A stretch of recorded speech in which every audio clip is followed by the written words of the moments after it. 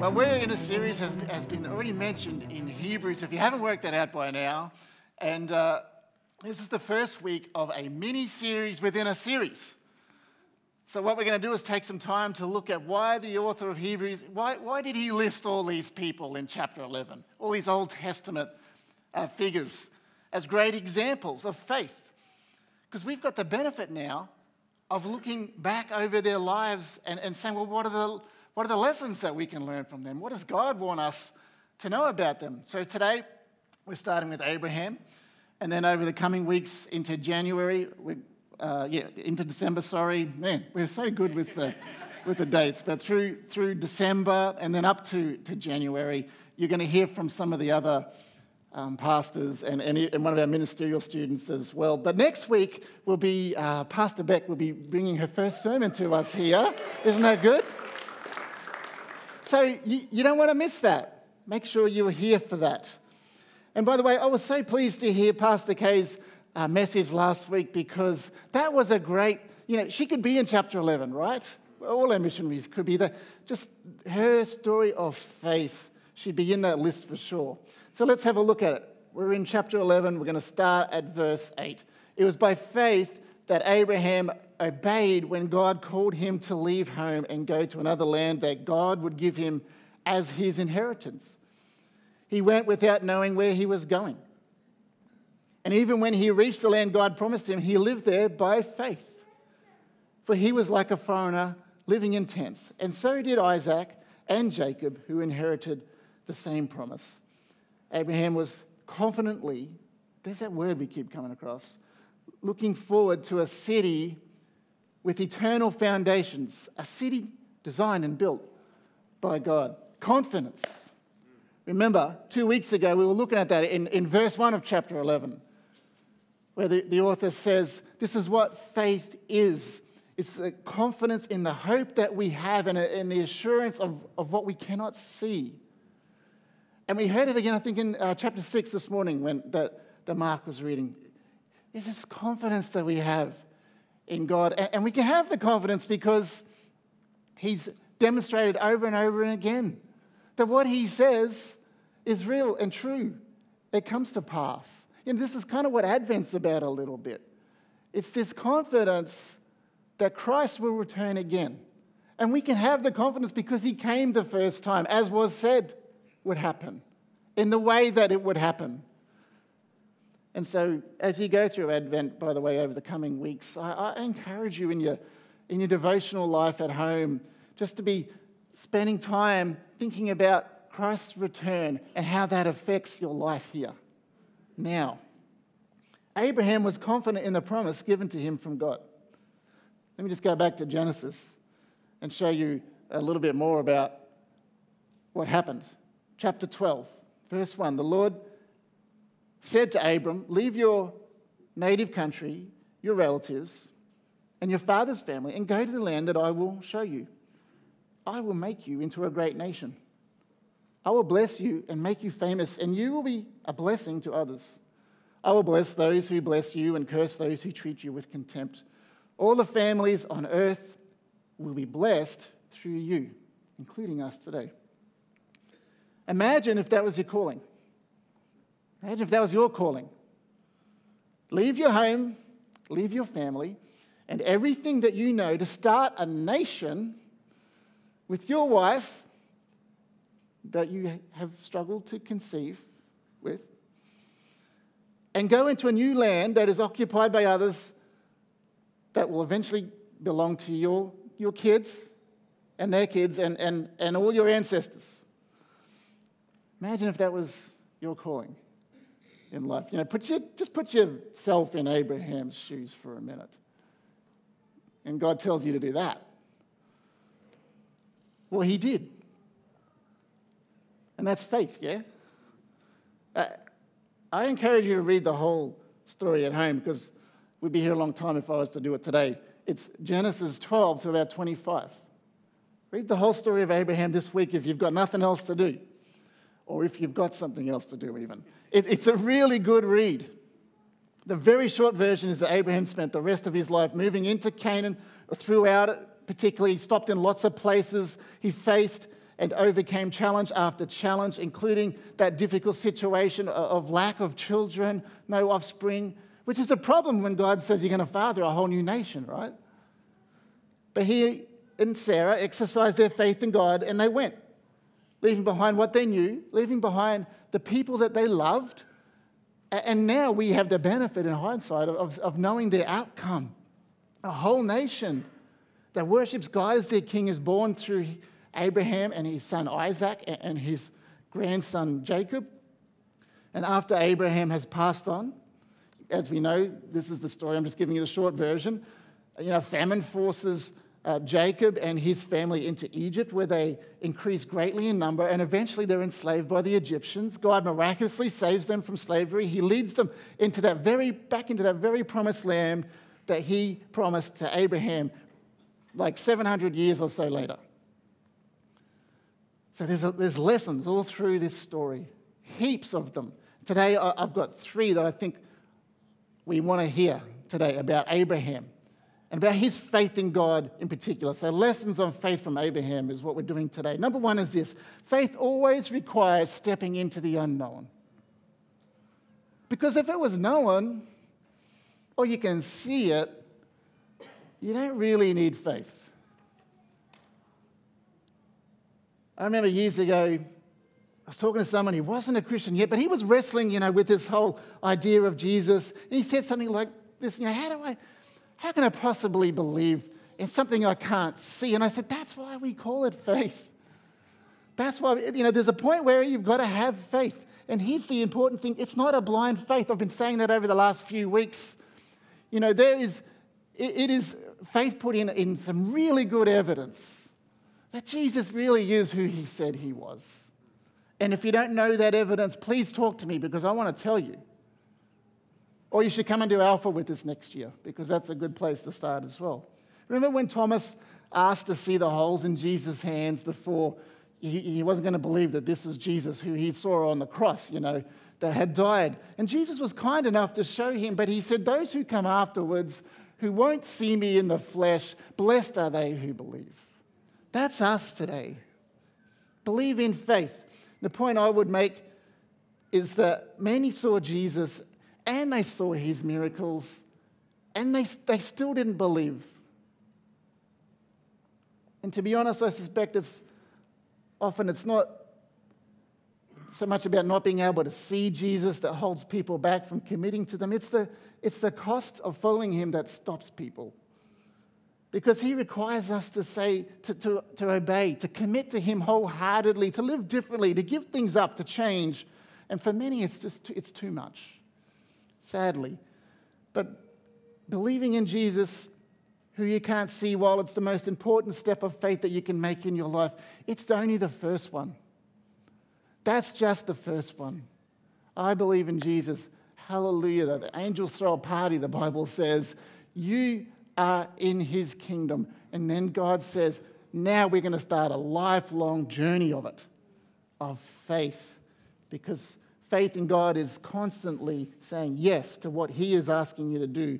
And often he is saying, or he's asking you to do something that you can't see, that you're going into the unknown.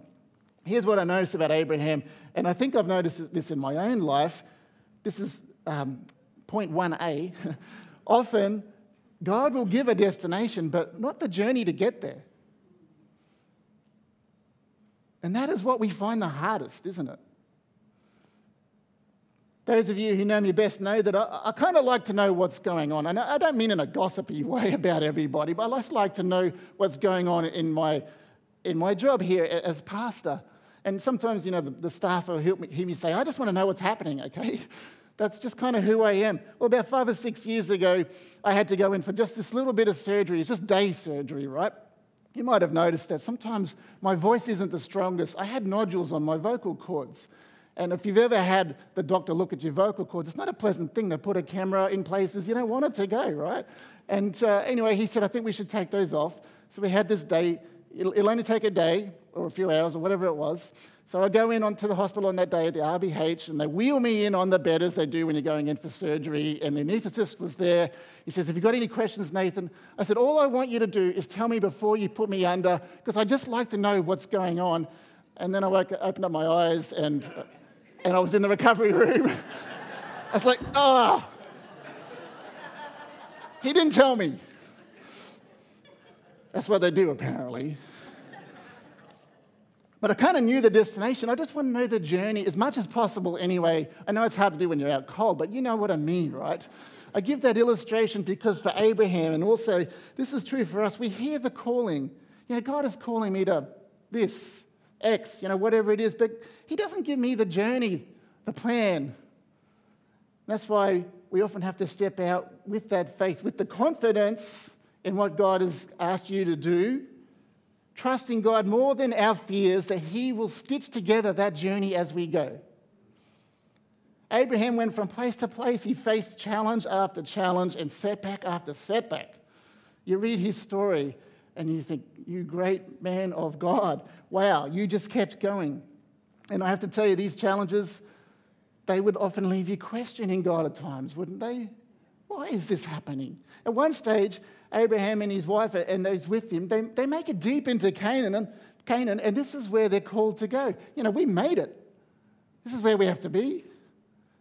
And then this happens in chapter 12, verse 10. At that time, a severe famine struck the land of Canaan, forcing Abram down to Egypt, where he lived as a foreigner. Does that even make sense to you? Wasn't he supposed to go to Canaan and start a whole new nation there? That was what he was told. There was a covenant. I don't know about you, but at this point, I'd be a bit disheartened. You've done your bit, you've stepped out into the unknown, you're unsure of the journey, you think you've arrived where God wants you to be, you're there. You're ready to have the children and get this new nation underway. But, so, God, what's going on here? What's the hold-up? You still can't have kids. The promised land can't even support me. We had to flee. And so here's this next point, is sometimes the journey, it just won't make sense to us at that time.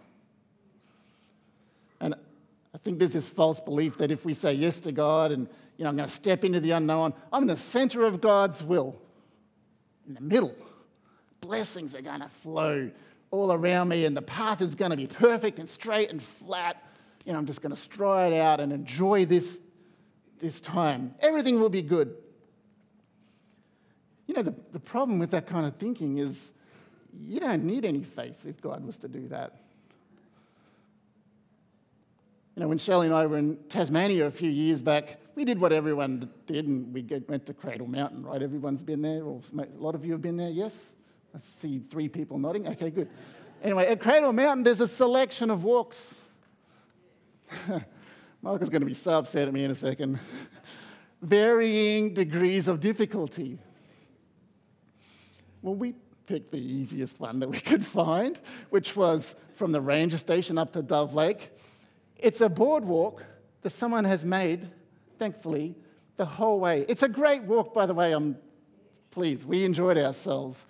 But, it was kind of flat most of the way. We never have to really even touch the ground, so to speak. You don't have to get your feet dirty or wet or anything like that. It was awesome. But when I reflect back, I think, well, if we had taken one of the harder routes, maybe we would have experienced something else, something different. If only faith was like that. And of course, it was a great holiday. I'm not trying to say it wasn't, but following God's plan can be like this sometimes. The mountains and the valleys and the setbacks and the hard work gets us to the destinations that God wants us to get to, listen to this, in the way He wants, so that we will be the people He wants us to be. Yeah? Faith is confidence in God's call, even when the journey doesn't make sense. Young people, those of you who are looking into God's call into ministry, it's a long, hard journey. You have a sense of the destination. I've been called to mission work or pastoral work or teaching or whatever it is. But the lesson from Abraham, and quite frankly, most of the men and women of the Bible, is prepare for a journey into the unknown with circumstances that don't always make sense. Faith is confidence in the hope we have for that destination God has given us, for the promises he's given us. Second point today is faith means moving beyond normal boundaries of possibility. This is the miraculous part of the faith journey. A faithful married couple who were approaching 100 and still there's no children. And this is the couple that's going to birth a whole nation. At one point, God tells Abraham he's going to have more descendants. He says, look up in the sky at all the stars. Now, it's not like when we look up in the sky here in Brisbane. They're out in the middle of nowhere looking up in the sky. There's a lot of stars. He says, you're going to have more descendants than you can see. So you can forgive Abraham and Sarah for letting the doubts slip in here. You can forgive them for letting their faith waver. Sadly, they chose a shortcut plan in this particular area of God's plan, which led to some difficult circumstances with Hagar and Ishmael. But eventually, they have their little baby, Isaac, beyond any normal medical explanation. Remember, 100-year-old, okay? Anyway, he's a miracle baby. People of faith who are obediently following God's plan, this is the point. We kind of should be living with that expectation that it won't always be normal human ways. There'll be times when God will do something miraculous in order to fulfill his will. God presents a destination that is far beyond often what even seems possible. But we can have confidence in God to do what needs to be done. It might be a different way to what we expect or even want. It might take longer than we think, but we stay on target. You know, I'm always inspired by, and I share this often, but I'm always inspired by the story of Brother Andrew, you know, who in faith followed God's call. God said, I want you to get Bibles behind the Iron Curtain, you know, into the communist countries. And he would put them into his car, into suitcases, and, you know, with threat of arrest and imprisonment even. And he would just pray a simple prayer, God, blind their eyes to those Bibles. And sure enough, they'd pull up at the gate and they'd unzip the bags and the Bibles would be there. And then they'd zip them back up and let him go. You know, because God would do the unexpected beyond the normal that we know. And we have to live with that expectation that God will do the miraculous. We should move and live in a way believing that God can and does do that. When we think, how are we ever going to get there? We have faith. The third thing is that faith requires persistence. You know, you've got to commit to the long game. You run the race to the end. You have to put your hand to the plow and not look back. Those are scriptures, by the way. Abraham, he had to face armies at one point. There was a lot of crazy stuff going on. It's a lot of chapters. You should read it. He had to leave his home. He had to flee because of drought, as we said. You know, he was moving often. He was tested by God with that first and only son at that point, Isaac. You know, he had family issues and there was conflict, but he had confidence in what he hoped for, so he persisted. You know, what if Moses had given up the first time he confronted Pharaoh? Have you thought about that? When you read the story of Moses, you kind of get sick of the amount of times he goes back. Like 9 times, from what I can tell. 9 times he goes back to Pharaoh. But that was putting persistence in exercising his faith in God. He kept going back because God told him to. You know, what if David Wilkerson had given up on Nicky Cruz and the gangs of, when the gangs of New York, they mocked him and they even threatened him. If he had given up, there would be no teen challenge today. What if John Wesley had given up on his seeking after a deeper life with Jesus? You know, for years he was looking for that connection with the Lord. He wanted that real faith. You know, he wanted it to be real, and he kept persisting, and he had that experience with the Holy Spirit at Aldersgate.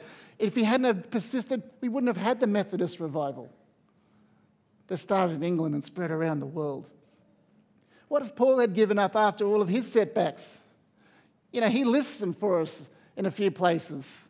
He says, I was beaten and whipped and jailed and shipwrecked and starved and homeless and hungry and thirsty. But he persisted and he planted all those churches, and the church grew and grew around the world. He persisted. Out of Abraham and Sarah's faith, God birthed an entire nation that 2,000 years later would give birth to the Messiah. Our Savior. Their faith was persistent through it all. And so all the nations of the world were blessed from this new nation that he started. That's what God meant when he said, you will bless all the world, because from you will come the Savior, the Messiah. It's hard work following God's call at times. It takes persistence, but there is reward for those who persist. It's not always the reward that we kind of think we want or that the world seeks. But to be honest, the way I see it, the reward while we're on this side of heaven is the privilege of serving our God and being part of his big picture. That's a reward. This is the thing. We live in a culture that's focused on me. I need to be someone special. I need to be successful, and I want people to acknowledge that, But Abraham got to the end and barely got to glimpse the promise that he was given. Paul was killed for his faith. Faith is not about me. It's about Christ. I've already received the major portion of my reward. His grace is sufficient. Yes, the balance of my reward comes in eternity, but in the meantime, here's the reward I'm receiving right now. I'm serving my King because I love him and he's worthy of it. If you're not hearing what I'm saying here, here's what I want you to hear. I take joy in serving him. I take joy in seeing God glorified through his plan to save and redeem people. I need to wait when I have to wait. I'll persevere when things are slow or hard with God's grace when I have to. Because I'm part of something bigger. Bigger than the Olympics. Bigger than the 2032 Olympics. I'm part of something bigger than that. I'm part of something bigger than, the United Nations. I'm just a little tiny part of God's huge plan for his kingdom. And you might be thinking, well, most of that doesn't apply to me. I'm not in vocational ministry like you, Pastor. I'm not heading off to the mission field. And I think you're wrong. Every follower of Christ is in the mission field. Every person around you in your life is your mission field. You're part of a church that has a mission, and this church needs you and your part that God has called you to. There is a calling on your life. Everybody here, there is a calling on your life to plant seeds of the gospel. There is a calling on your life to bring light into your part of this world. There is a calling on your life to bring Christ's love and hope and peace and faith that we're talking about at Advent into this world. And that's just the common calling that we all have. God also has a specific calling for you. It might be in business or education or government or in charity. It could be in your own street or in your kids' school. It is definitely in your family. And it's in your community. You probably won't get called to start a nation like Abraham or lead one like Moses, but Jesus gave us a job to do. And the thing I love is he gave us the church so that we can do it all together. But it takes real faith. So church, my call today as we wrap up here is just to say to you, let's have faith like Abraham did. Stepping into the unknown and trusting God. Moving beyond the normal boundaries of what is possible. Can we do that one? And persisting and obeying no matter what. Because there will be challenges. There will be setbacks. And perhaps we too can bless the world for Jesus. So let's pray. God, this morning we put our faith in you and we trust you to the end. God, it's a little bit, the journey is kind of hazy, but we do see the destination. When you come again, we see that destination, and what we need to do in the meantime, God, we just want to do what you tell us to do in faith. God, we see a growing community of faith that stays true to your word and that boldly spreads the message of hope. We believe that you're going to do miracles to open the way. So today, Lord, we commit ourselves to no turning back. Because you were faithful to us first, Lord, as we just have been singing. You've never let us down.